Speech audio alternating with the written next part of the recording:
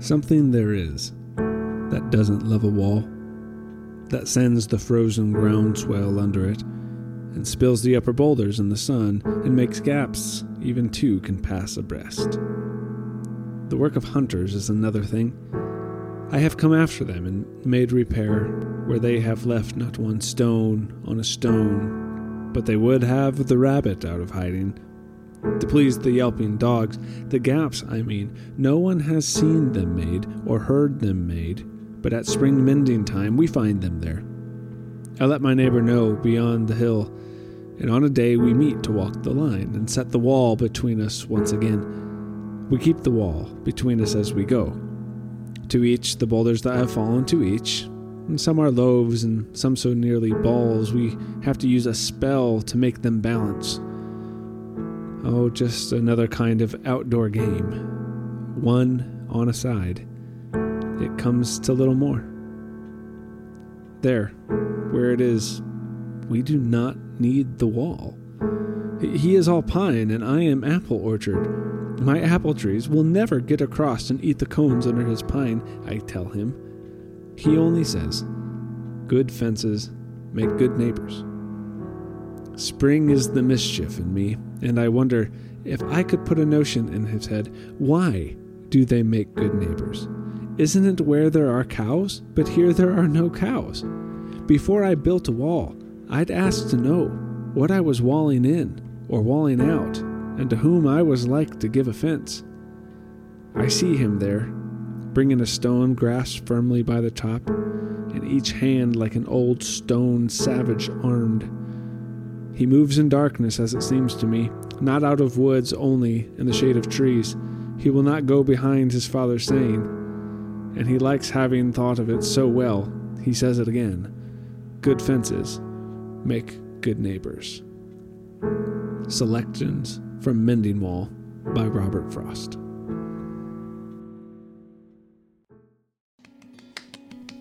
Another episode of Becoming Human. I'm Tyler Kleberger, and this is a show where I try to present ideas to guide us through the process of becoming human and building a better world. This is all about education and lifestyle all wrapped into one, which is how it should be anyways. Education without ethics is just meh, right? The self-help world is built on giving you ideas without any formative groundwork or research foundation. And I don't want to bore you, but I also don't want to give sentimental inspiration without proper support, right? Wisdom is theory and practice interwoven together. And today, one of the best examples of this, we're going to get into one of my favorite conversations. And seriously, when I have engaged with this concept called map making, it has made a huge difference in how I grow, in the joy of relationships with others, and in dealing with these inevitable conflicts that happen anytime two people are together. And it's something I really wish that our culture would take the time to understand. So after, I don't know how many episodes of me trying to prep this soil, it's finally time for map making. And we've set the groundwork for this.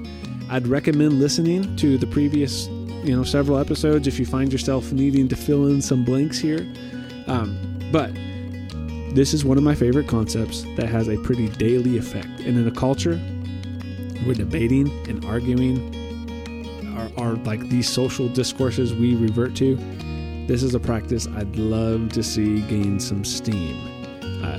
Doing so, in my opinion, would offer a much fuller depiction of the best that human beings have to offer. Which, hey, why this is called Becoming Human. So, let's get into it.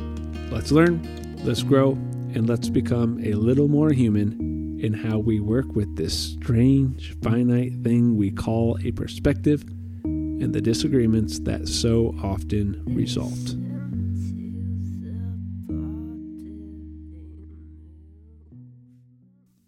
Real quick, before we get started, I do have a question I want to pose to you as we begin, but I really wanted to say, listen, I appreciate all of you who give up your precious time to listen to this, and I'm even more appreciative of those of you who support the show simply by telling folks about the show or subscribing any of those things. And I would ask that, hey, if you're listening and something impacts you, or you feel that, hey, that thought, that was valuable, one of the biggest things you can do to help me is to share the show. I mean, I hate this. I hate self-promotion, and I'm really not interested in playing the game that, everybody says you have to play in order to have a successful podcast. But I am honest that the only way that folks are going to find out about this show is you. This podcast is not for everyone, right? We go a little deep sometimes, and, not everybody's interested in living in a particular way. But I don't know all of the people in the world that would like it if they knew it existed. But I really do want to keep this as organic and meaningful and relational as possible. And so I'm willing to depend on you all a little bit. So the primary way that people will know this exists is if you tell them about it. I appreciate if you do. Anyone who's still listening to this unnecessary, desperate rambling, subscribing is also one of the greatest compliments you can give. So if you're listening on a streaming device, I'd be honored if you'd take a second, pause the show, hit the subscribe or follow or whatever button they have.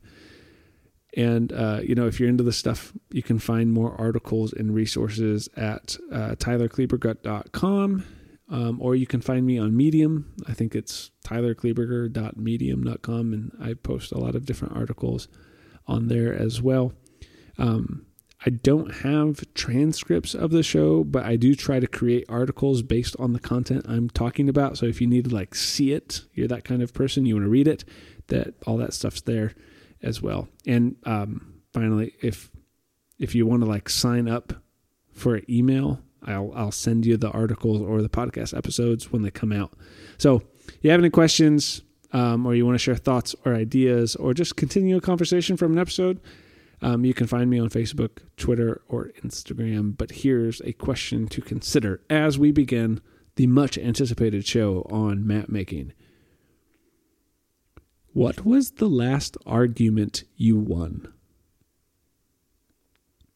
Now, if you're like me, you win all sorts of arguments all the time in your head. Right? Seriously, when I am arguing with someone else, but it's just me talking to myself, right? Pretending to say the things I would say to make points and counterpoints, I am so good. I'm a brilliant debater with the hypothetical other. In fact, I've only lost 6 arguments I've had with other people in my head, which is a pretty solid record. But seriously, I want you to think about it. What's the last argument you won? Now, the question, it's just designed to get you to consider an argument you were in, maybe recently, and what the progression of the argument was like, and what the outcome did to you and or the other person. And I'm going to be honest, and this isn't meant to sound pretentious, I try my hardest to never actually argue with anyone. I do have the argument conversations in my head quite often. Maybe that's something I should, look into.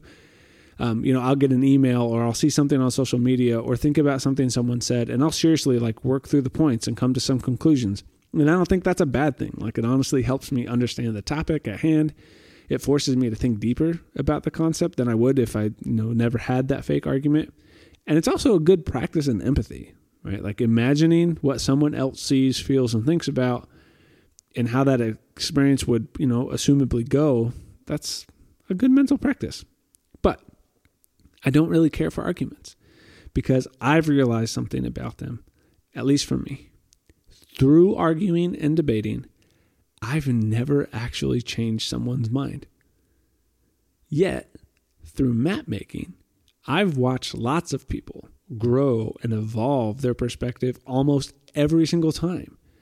And important to note, I'm always one of those people. And listen, if you're one of those people who argues well and engages in it proactively, I'm not condemning you here. Okay, there are situations where I've seen someone confrontationally push against a topic, and it was helpful, right? It was necessary in order to get some other person to realize hey, you might not be working with all the information. You might not be understanding that in a healthy way. I'm just saying it isn't for me. I'm way too introverted and non-confrontational, and I usually just sit there silently because it feels like a lost cause to me. But no matter which tendency you have, this is something that can still be utilized. So, what is map making?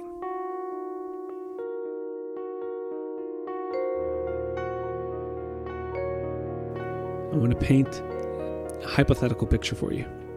Okay? 2 people meet in the woods. And in each one, they've been navigating the terrain, for some time now. And one of them's covered most of the eastern side of the woods, and the other one's covered most of the western half. They assumed, however, that they were the only one in the woods that day. And so when they encountered this other person, they were a bit surprised. Now, in this hypothetical illustration, let's say the one person claims that they have seen most of the woods and can help the other on their journey. Very polite of them in, a sort of Midwestern passive-aggressive way, But then, of course, the other person retorts that they have actually encountered most of the woods, and they are the one who can best explain how to navigate the terrain. So from there, they proceed to argue what the woods are truly like based on what they have seen and who has the better or the right experience and perspective of the woods. Each would defend that they know more and their definition of the woods is the best, and an argument would ensue. And in this, each is going to be entrenched in their position that they know the woods and the other person doesn't. Eventually, this is going to end up with some antagonism against the other, as to who knows the woods best. Now, on the surface, this metaphor could be seen, I'm going to sidetrack here, as an attempt to argue for subjective truth or relativism. And we briefly touched on that last episode, and I suppose that is kind of true. But here's, let's have a little bit of a nerd moment. If you need to not pay attention or fast forward, go ahead. That's only true to the extent that each traveler of the woods has a limited understanding of the woods, right? This is the difference between you being able to perceive objective reality versus, a subjective propensity for knowing how something works. This is why we took all that time to talk about the limitations and finitude of perspective before we got into this. Because neither person has every single detail of the woods captured in their singular finite perspective. Neither traveler is working with all of the information. So if there is an objective, absolute reality of the woods, neither of these people in this argument would have it. And that's what gets into all of this, the phenomenology and the limited experience, and I don't want to rehash all of that. But this isn't about that there's no absolute truth because there's no one right way to understand the woods. I'm not promoting that. There certainly could be an absolute truth and right way to understand the woods. In fact, I'd like to believe that there are certain ways of perceiving and navigating the woods that are objectively correct or good or healthy, and others that aren't. The point of this illustration is that neither person has fully captured that, especially if the conversation specifically became about the best way to walk through the woods. Each would have a very tactile assumption based on their limited experience, but their experience has not covered everything. And if this became the approach, right, arguing about who has the best depiction, one person may certainly win. Right? They could even destroy the other's proposed method of navigating the woods. And the one person might concede, like, hey, the other person's tactic is better. That still doesn't mean that it's the best way. And this gets into a situation of, arguing from fact versus value versus policy, all that stuff that we interacted with a few episodes ago. But when it comes to who knows the absolute objective right way, I'm guessing nobody does. Somebody might be closer than somebody else, but I doubt they've got all of the woods completely figured out. More importantly, whatever information that they could glean from each other as soon as they began arguing, fighting, defending their position, assuming that they have the objective reality and the other doesn't. At that point, any information they could have gleaned from the other person about the woods is off the table.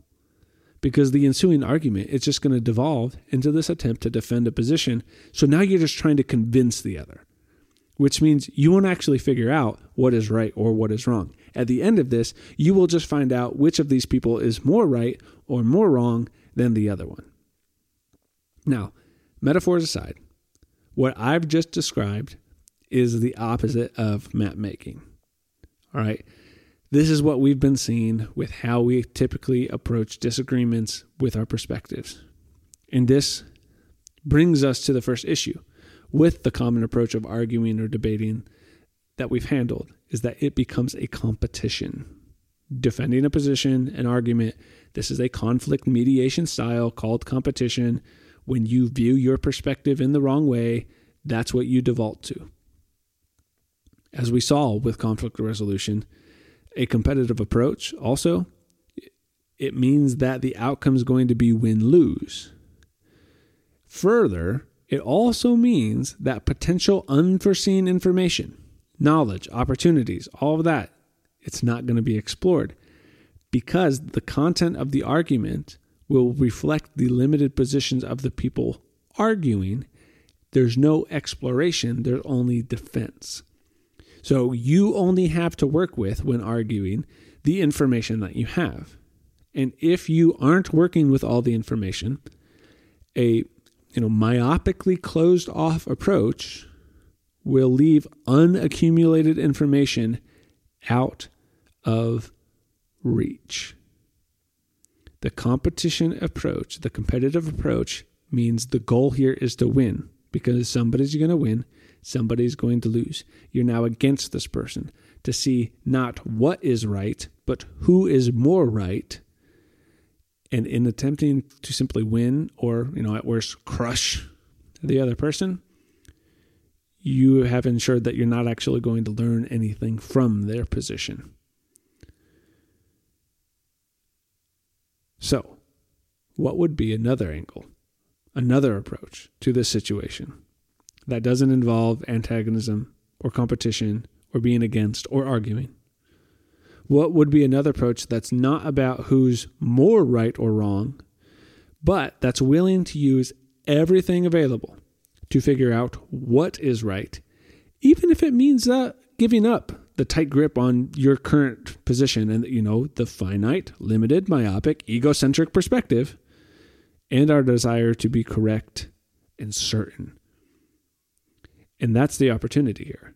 The difference in these approaches is that you're willing to give up winning. You're willing to give up that hope that maybe you have all of the information, even though it's impossible to. And by doing so, it opens up the opportunity for something else. Because if we only leave a conflict issue with the decision I often make, to disengage, we've avoided a potential negative in conflict resolution, right? Not going to have the competitive approach, but we will also fail to accomplish any potential positive. So abstaining from arguing, defending positions, and or myopically competing against someone with a different perspective, with their own, limited finitude, it's not just about avoiding a bad thing, right? An alternative approach also gives the possibility of an undiscovered potential that arguing isn't capable of accomplishing, by being win-lose. And the other approaches of checking out, which are technically called avoidance or yielding, that also makes it impossible because we're not going to participate. So what do we have to do in order to have this positive outcome from conflict? Well, let's say that the two people in the woods run into each other, metaphorically, of course, and begin discussing where they have come from. They start putting their accumulated information on the table with a sort of collaborative approach. one that honors, the limited nature of their modes of reasoning, acknowledges the finite nature of their accrued perspective, and all of that epistemological, phenomenological stuff that we've spent so much time talking about.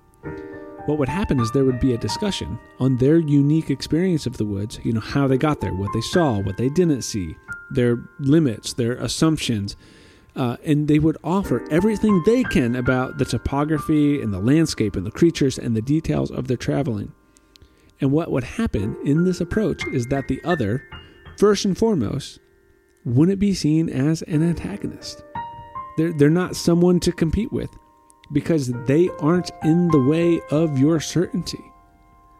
Instead, in the hopes of achieving a more objective perspective that than each has in the current moment, the other becomes a source to help them attain the goal of knowing the woods better than they do at that specific moment. So the two people with this approach would get out a piece of paper and begin drawing what they have seen and what they know, and each person would use their unique perspective to help the other fill out even more of the map. Choosing this method would mean it would mean that you're not going to win in the end. You're not going to beat the other, but you both might win together because you both would leave the encounter with a more full version of the woods than either of you would have gotten on your own. So you're not going to win. You're not going to prove that you were right, and you're not going to have the certainty we so desire as human beings, but you're actually going to know more. And I think you'd be better off for it.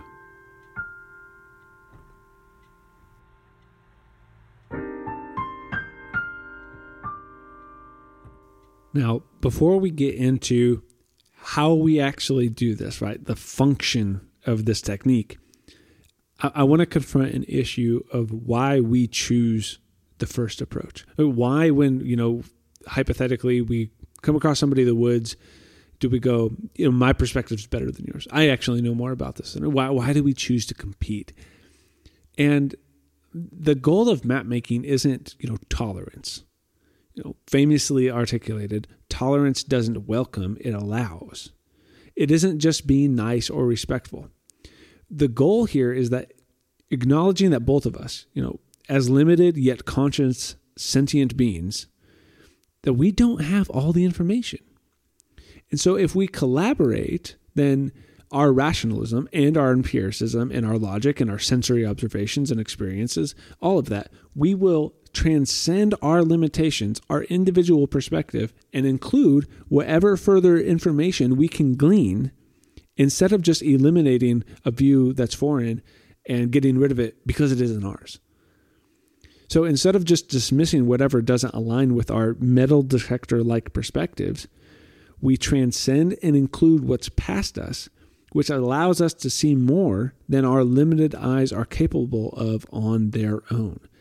By using map making, it's not just allowing somebody else's perspective to work. It's actually learning from that perspective to see more of the world than you're gonna on your own. You'll get closer to objective truth. You'll get closer to full knowledge and wisdom by utilizing all the perspectives that are running around you all of the time. If you fight with those, though, you're going to stay right where you are. And this is why I get so frustrated with our culture, because we're all about winning the debate, winning the argument, proving who's right and who's wrong. And we're not proving who's right or who's wrong. We're proving who is more right. I'm interested not in who can articulate something better, or even who's closer to the truth compared to somebody else. I'm not interested in that. I'm interested in what's true. I can't get there on my own. And so our competitive approach, this common approach of arguing, it isn't, for me, too far of a stone's throw away from barbaric tribalism. It's just disguised as intellectualism. Our tendency to hide behind insular groups of apparent commonality is safe. But it's like taking life as this beautiful maze. Life's journey is going through this beautiful complexity of the world, and then locking the doors on the maze. And so now the maze of human existential experience is actually a prison. And when we decide that we're just going to stick with our position, our perspective, and defend it, we essentially lock those doors. And we just took the beautiful journey of the maze of life, and it's a prison. So let's step back for a moment and acknowledge that, as we've seen through history again and again, this tribal, closed-off tendency, it's quite natural. All right, in the Change series, we discussed that one of the reasons we resist change is because it disrupts our disposition toward predictability and stability. Why do we close off from anything foreign or different? Because it will mess with the comfort that our echo chambers provide. Change is always disruptive from what we're familiar with. It's a loss of the terrain that we're familiar with, right? If you come in and this is how you understand the woods, and somebody adds something new to that, you just lost that particular understanding of the woods. But also, change is a difficult process. So we would rather have the reverberating sound waves of confirmation bias that offer a semblance of certainty that our finitude impossibly yearns for. We would rather have that than face the unknown. We develop a perspective, often, this is worth saying, through inheritance or happenstance, like what you happen to be exposed to or what your parents told you, and then we cling to it. And we allow it to singularly reside in our consciousness as the correct way because it is, of course, our way. There's a problem, not only with what we've talked about with epistemology, right? Your perspective is naturally limited and finite, but it's also kind of random how you develop your current perspective of things. Those are just the parts of the woods that you happen to see, partially because that's where you were born and who you were around. And so to assume that it's right and those other people must be wrong, that's just ignorant. Go explore. Go see more things, because what would have happened if you would have happened to be born on the eastern side of the woods than the western side? You'd have a different perspective, wouldn't you? So we should all keep from stopping where we are with what we've happened to gain and start being willing to use this collaborative approach. It's intellectually honest, it's epistemologically honest, and it's actually going to help you get the thing you want more. And there's a name for why we crave this, and it's called the philosophy of desire. Okay, we crave certainty and comfort and assurance. The world is ambiguous and it's difficult, and so what we do is we take on an intellectual value system, it's called, right? And again, this happens to be something we inherited or that we've just been exposed to and is normal in culture. And this can be a religious affiliation, it can be a political affiliation, it can be an ideology, it can be like a lifestyle, or it can be, the emphasis and elevation of science, anything. We take on an intellectual value system and we statically close off our traversing of reality because it fulfills that internal desire for certainty and security, right? These mazes that we turn into prisons, it actually performs a psychological, biological, and sociological role that showcases the beholden ailments of the human condition and all of these methodologies we use to try to enhance our survival, but is actually at our own demise. And the experience of, a self-isolated construct, it accomplishes an individualized goal of what our brains and our consciousness seems hardwired to desire. But I think it does so at our own expense. But that's just what we have to acknowledge, that the reason that we choose often handle disagreements about our perspective this way is because it's a survival issue. We're not just dealing with, being right or being wrong.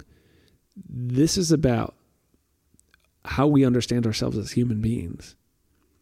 So when two people meet in the woods, the tendency is to maintain the position because, quite frankly, there is a lot at stake if one's certainty is shown to not be so certain. Right? We are right. At least our banal confidence exists to make us feel like we are right. But this is also, consider this, why winning an argument doesn't usually change the other person's perspective. Because the other person's perspective is holding together their human identity. They're not going to concede defeat. So both people, they're on the attack. There's only defense. You're not exchanging information when you're in an argument. You are a threat because you are potentially taking away the ground under someone else's feet. And every inch of their mortal soul will fight to make sure that that doesn't happen. And so if you've ever wondered, like, man, my evidence was so good, how did that falter? No matter how unbiased you are, the other person has not only submitted themselves to their own evidence, no matter how shaky it is, their very perseverance and identity is on the line. No matter how good your argument is, right? They're not going to buy it because this isn't about being right or wrong. This is about how one understands their own conception of reality, which is about their understanding of themselves. And religious folks are often accused of this, rightly so, of having an ideology that's unfalsifiable. No evidence can disprove them. But in a way, anyone who clings to a perspective may be guilty of the same closed mindset. I've seen materialist atheists who hate religion doing the same thing. And I'm sorry for bringing up the big words again. This is a phenomenological issue, okay? Because not only is your perspective egocentric and limited and finite because you only see the world through your eyes, what you experience is what's real to you. But the world is based on how you experience the world, which means perception is reality. And how you see the world, therefore, it's going to impact and form your understanding of the world as real. And so our phenomenological perceptions lead us to prematurely conclude that that's reality. That's part of this problem. Because we want to survive, because we want to be certain in an ambiguous world, we prematurely go, so this must be true, which just happens to be the perspective that I currently have. And then we argue about it because we need that to feel like we're safe. I don't know if anybody's familiar with the phrase deus ex machina. This is actually a good metaphor for how we hold on to these opinionated absolutes. So this was something in ancient Greek plays, the storylines going, and all of a sudden they would just like introduce some random story bit or some character like a god or goddess that would just resolve the ending. It was just a really lazy way to finish off a play because, sometimes those conclusions were hard or time was constrained or something like that. Well, when our affirmed perspective becomes the only perspective that we'll take, when we see searching and exploring the world, when we lock the doors while basking in the reverberating sound waves of our confirmed echo chambers, it's like those sudden endings in those Greek plays. It's a lazy way to resolve the tension of our finite experience within the limited duration of our lifespan. But all of this means that arguing becomes a phenomenological means of survival. This is why people don't tend to respond to your good points by saying, wow, I never thought of that way. I will now throw away everything I've staked my life on and everything I've worked to be comfortable with, all because you attacked my position better than I could have defended it. Kingdoms never lost a battle or war and went, you're the better foe, so be it. The vengeance just cyclically continued. We don't give up that easily. And the philosophy of desire through intellectual value systems is the reason why. Arguments, like fights, then, don't show what is right. Because they are about the competition, and the winner is often just the one with better rhetoric. It might not even show who's more right. It's just the one who can argue better. Like the way that our culture does arguments is like trial by combat. It doesn't actually prove anything other than who's a better fighter. So if this doesn't work, what do we do? And my hope is that you caught my nuance, that disagreement and division, like conflict, is inevitable, which means diversity is a constant. No two people are ever going to perceive the woods the same way. And while this can be negative, it's often the dominant mode we engage with for all of these survival reasons. This diversity, these different perspectives, the point here is that they can be used for good. Because if we choose the route of collaboration, then the current diversity of perspectives can actually come together for mutual development. Right? There's a lot of scenarios where two people can see something a different way, and when they share that information, they both see it better. Think about this within creativity discussions. When you have an alternative mind, and there's actually a lot of research on this, when you have an alternative mind to add to your process, it's been shown to exponentially increase the creative potential of a person. See, diversity gives increased access to options. So if you only go for an homogeneous approach or, competition where you're going to destroy anything different than you, then, you're going to conclude that diversity is bad. If you view it like having more tools, then it's good. And this is the groundwork for something referred to as unity in diversity. Martin Luther King uses it with his social movement logistics. He'd put a variety of voices from every spectrum possible at the table because their diversity would only strengthen their success. If you're held together by a common unifying bond, then whatever's different is actually able to work together for that common bond. It's like, different flavors in a single dish or different notes in a song. When you have a shared vision, then diversity is actually desirable. Collaboration assumes that there's unity in diversity, that there is something that holds us together as human beings, and therefore makes room for whatever divergence we have. And as long as the other person doesn't perfectly reflect the best, fully informed version of a human being, we would only benefit by having many finite voices combine to transcend what individuals aren't capable of on their own. Like instead of seeing who can sing better and trying to out-sing everyone, we harmonize our voices and produce a sound that none of us could construe on our own. And in map making, the collaborative approach creates that common bond. We have a common interest or goal. We want to see the woods the best possible way. And that common bond allows the differences to add to each other's perspectives and strengthens them both. Instead of a competitive, defensive posture, we transcend ourselves and include what was once exterior to us. Instead of arguing, we leave with a better map. And let's be honest, we could all use better, more complete maps. But we will only attain that if we choose the second approach to our disagreement and divergent perspectives. We have to let go of our positions. We have to let go of our desire for certainty and being right and our tendency to compete. And we need to see this different perspective as a benefit, not something to fear and not something to eliminate. Our maps will only be better if we meet in the woods, pull out the paper, and start map making together.